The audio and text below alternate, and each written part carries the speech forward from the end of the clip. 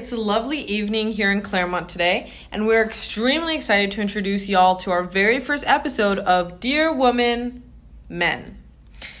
Our names are Bilge Tayyar and Jocelyn Livier, and we are excited to be hosting a series of lovely and not so lovely men on our show throughout these series. We're really just interested to understand feminism from the strict and heavy emphasis on strict male perspective. So our job will really be to bring all of these males and from all walks of life and sit them down and ask them a series of questions that can hopefully allow us to understand how feminism is perceived around the globe. You know, Jocelyn, this wouldn't have been possible without funding from the Keck Center for International and Strategic Affairs, and a special shout out to Professor Terrell Jones. Now that we've got the nitty-gritty out of the way, let's jump right into it. So my name is Filippo Salvatico. I'm a CMC student majoring in international relations with a sequence in finance. I was born in Italy, but I lived in Milan, Italy for 4 years. Then Lyon, France, Belo Horizonte, Brazil, Buenos Aires, Argentina, Shanghai, China, and Lugano, Switzerland before coming to Los Angeles. Awesome. Okay. So first off, obviously you may have heard a bit from Bilge about our podcast and whatnot, but I'd like to start off with a very simple question and ask you, what is a feminist? And there's no right or wrong answers, really. Okay. So, to the best of my understanding, a feminist is someone who believes in the equality between men and women. Okay. And how did you come up with that definition? I learned about it through indirectly or directly through some of my courses, especially courses about political history. So would you say that most of your formation on social theories, which is feminism, were formulated in your higher education? And I'm assuming that would be the United States. No, I would say that I first really started to understand or actually learn about feminism when I was in high school in China, my last 2 years of high school. Before that, obviously I knew what it was, but I hadn't delved into the history and political implications of feminism. Okay, awesome. And I'd like to dive a bit more into your different, obviously you've traveled a bit and you've had several different national cultures impact your, beliefs and cultural values. So amongst all of these countries, were you able to note discrepancies in cultural beliefs towards what is gender, sexuality, all of these forms of expression?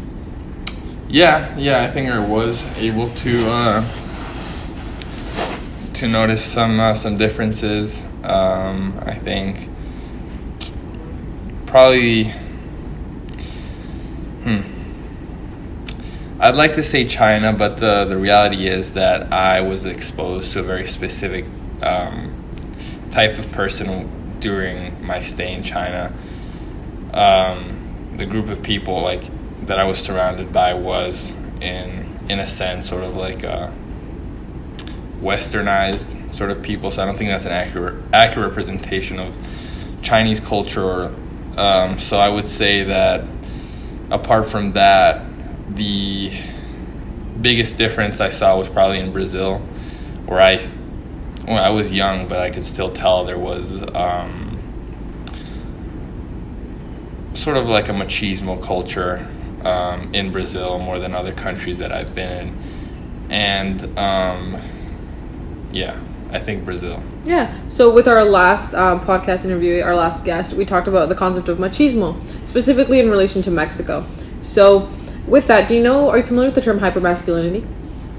To some extent, yes, I think so. Okay. So I can provide you with the dictionary definition, and I know our guests have probably already heard it, but hypermasculinity is essentially this social theory or this belief that men encapsulate, very extreme forms of masculinity, usually through excessive drinking, through violence, lots of physical attributions, a lot of, exercise and physical, presence.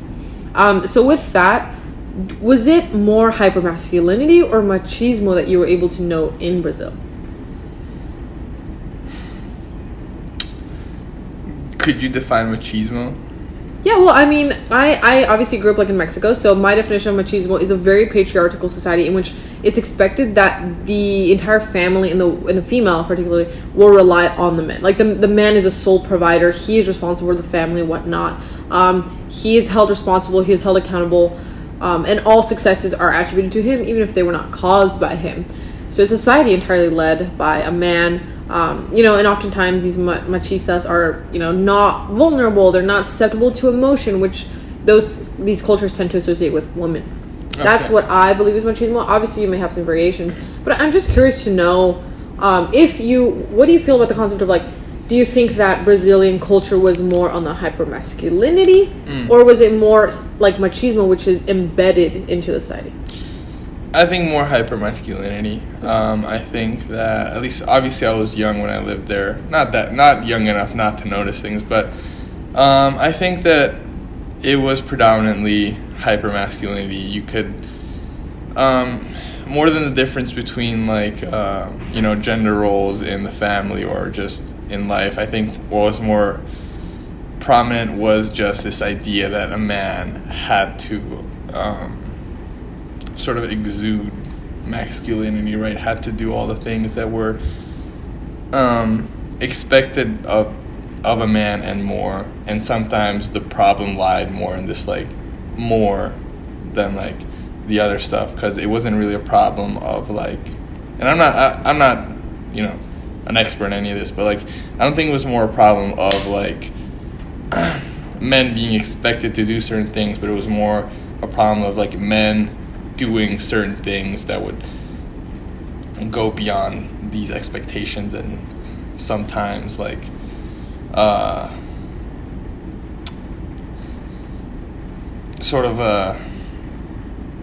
cross the line into demeaning attitudes towards women. Okay, all right. Interesting. So you had talked a bit about expectations. I just want to dive a bit more into that. Do you think that, and this might be a little bit interpretive because you grew up in so many cultures, do the cultures that you grew up in have different expectations for both biological sexes and what is commonly known as boys and girls? Yeah, there's definitely a lot of differences. When did you notice these different? When would you say that these differences start? And I think it might vary with all the different countries that you were raised in. Yeah, it definitely varies. I think that you start to notice these things even after you've left a certain place. Especially, I did notice these things when I was in Brazil, but I really started to, think about them later in life. And I think I started to think about them most when I was in Switzerland, because a lot of people have an idea about Switzerland, it being a very progressive country, one of the highest quality of lives in the world, and to some extent these things are true. But when you're actually there, you start to notice certain patterns that sort of put these perceptions into doubt. For example, Switzerland has one of the highest gender inequality pays in the world, and it's simply due to the fact that men in Switzerland sort of are not expected, but they are just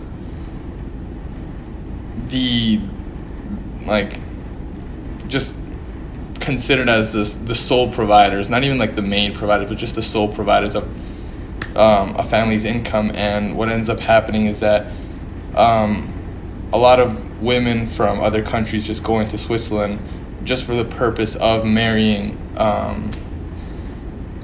one of these wealthy Swiss men, and the system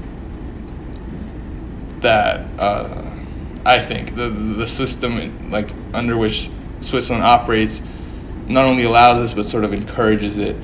And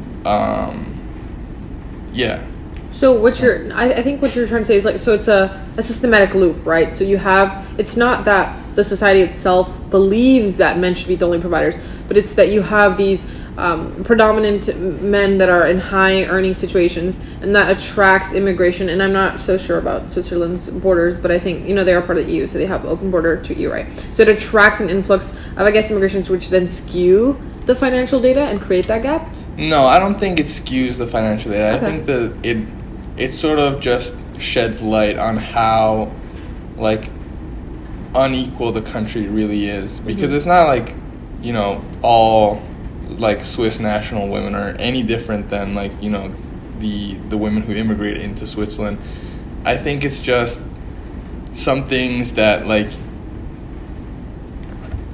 just, like, I don't know exactly how to put it, but That's okay. you just, when you're there, you really see it. Like, for example, while I was studying online, all my classes were at night, so I'd spend the majority of my day outside.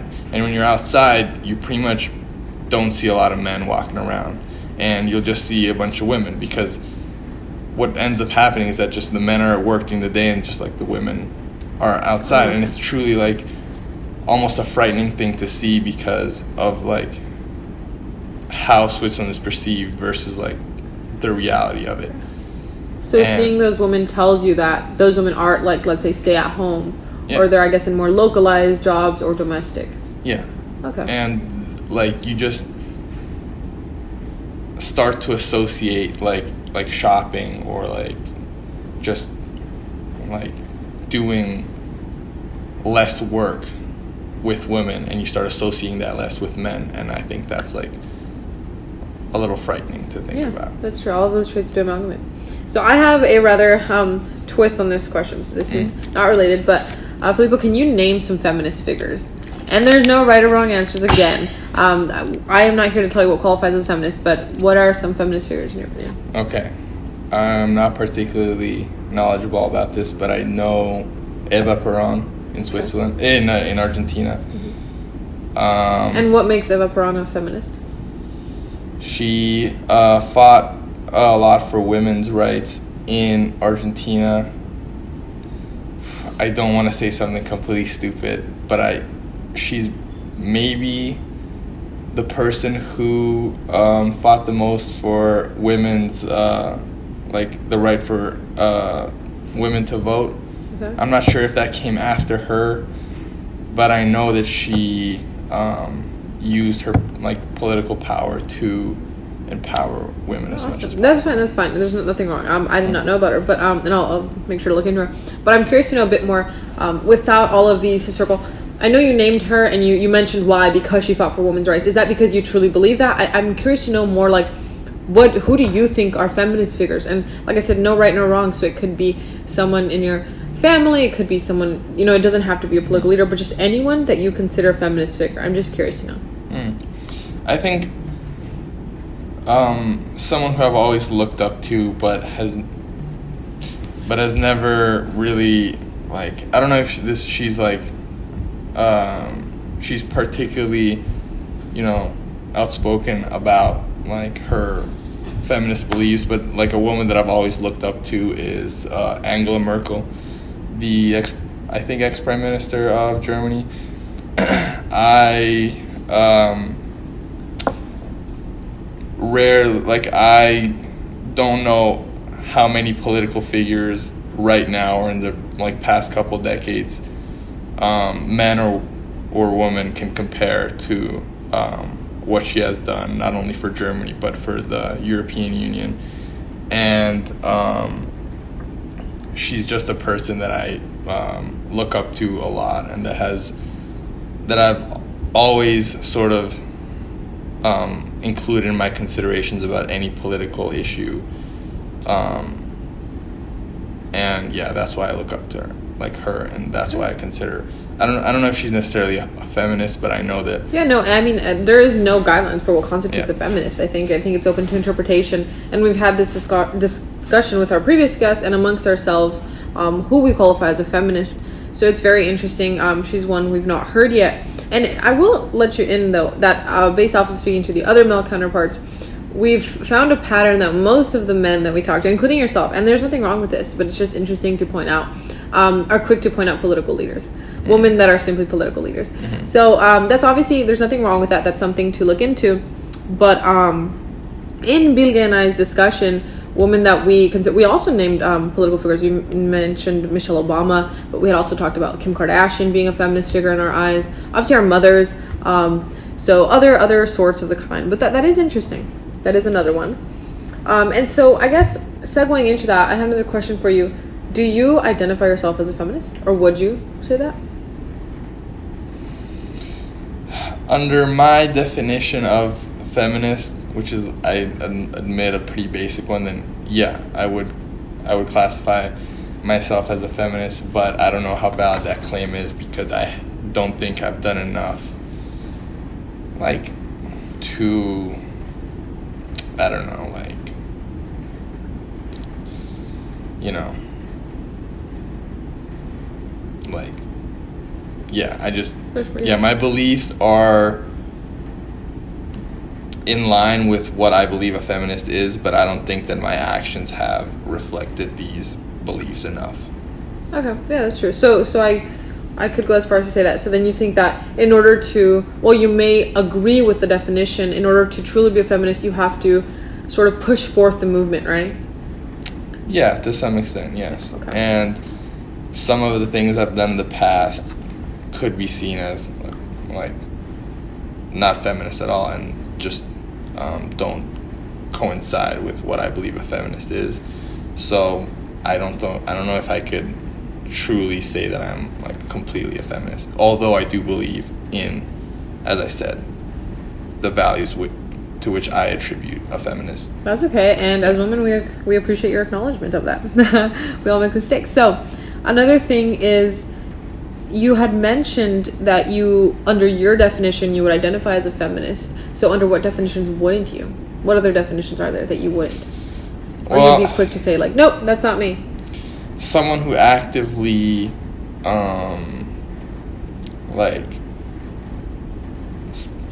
spreads awareness about the issues that, like, women face, or somebody that actively,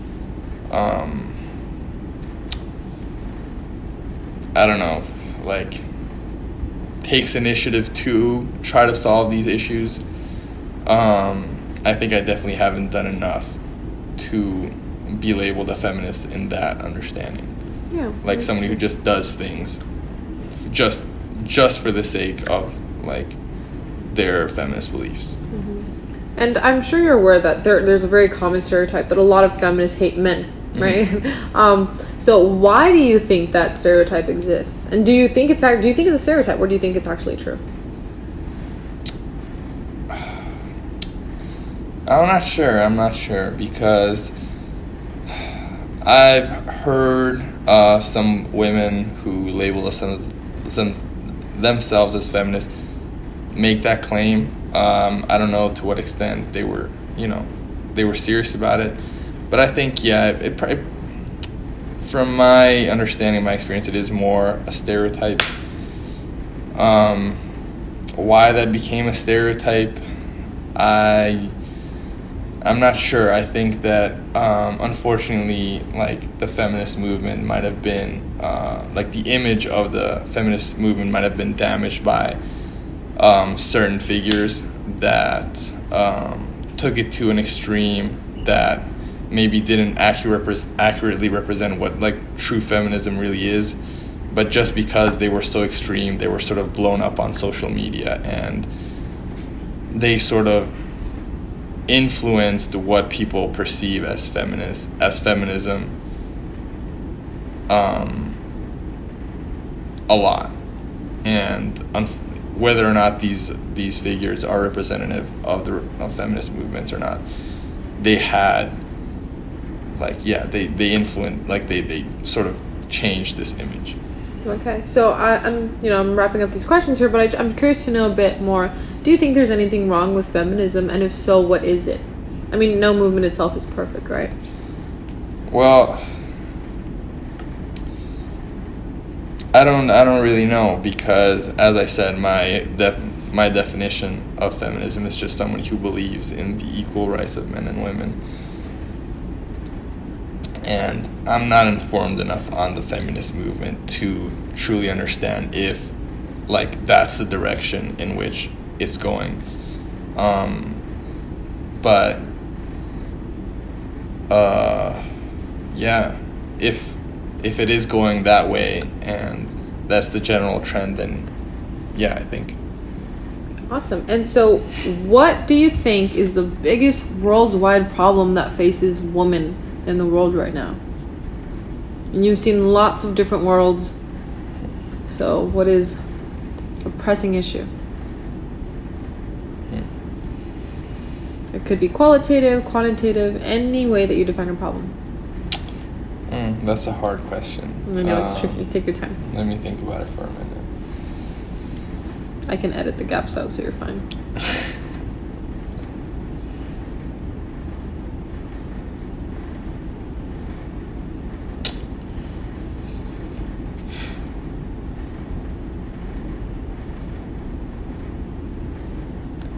Okay, here's what I think. I think that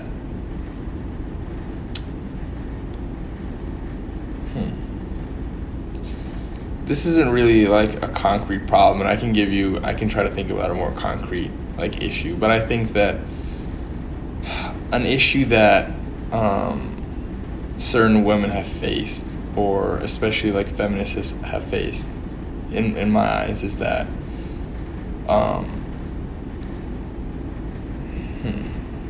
mean, this doesn't have to be an issue just feminist. I'm just talking like woman. No, exactly. Right? Exactly. Yeah, and it doesn't have to be concrete. It could be simple. Anything that you think is like, hey, in my travels and my experiences, I've noticed that this seems to be recurring, or I've heard in my classes, I've learned a bit more about this, or just, your opinions. You think this is more pressing than something else, right?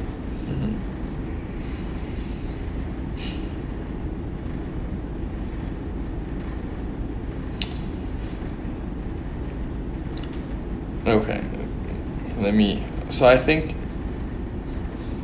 an issue is that in order for example, in like the corporate world, let's say, this is something that was actually brought up yesterday in the accounting banquet that I attended, but one of the people on my table like talked about this, and it actually made me think. But I think one of the problems is that, like, in order for women to reach the same level as men in the corporate world, for example, they have to do certain things that men don't really have to do, and that's a very like basic statement. But I think we can be creative with that. We can interpret. What I mean is that, like, for example, I don't remember exactly the name of this woman, but she was telling the story of like this other woman that became the president of this company, and she told us about how every time she saw this woman, she was always wearing a suit all the time, and nobody really understood why she always wore a suit, even in like super casual situations. So one day she actually asked this woman, like, why do you always wear a suit? And she told her that it's because if she doesn't wear a suit, then her sort of like legitimacy or credibility as someone who has like that level of power or that level of knowledge is like diminished. And she also added that whenever she was at the table with men or like at a business meeting, she could never talk about like things like cooking or like cleaning or like whatever, because she was so afraid that it would just feed into the stereotype of like what women should be doing. So she would have to censor herself all the time during these meetings, and that would, as she said, that would not only like be limited to what she said or how she acted, but also how she dressed. And I thought that was a really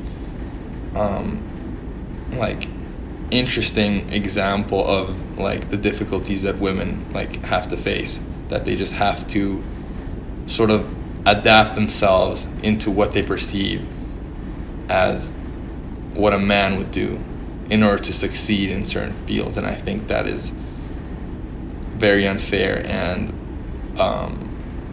very sort of like,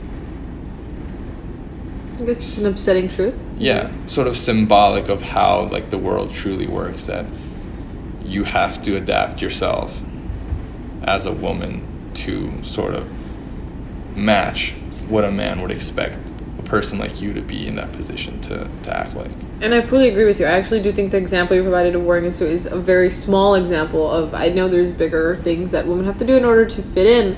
But that being said, it wraps us up to our very last question, or not really a question, but more of a favor I have. So if you could say, you could tell a woman one thing, this could be a phrase, a sentence, one word, an entire paragraph. If you could tell all the women in the world, you had them in one room, you could tell them one thing, what would you say? And you can pick.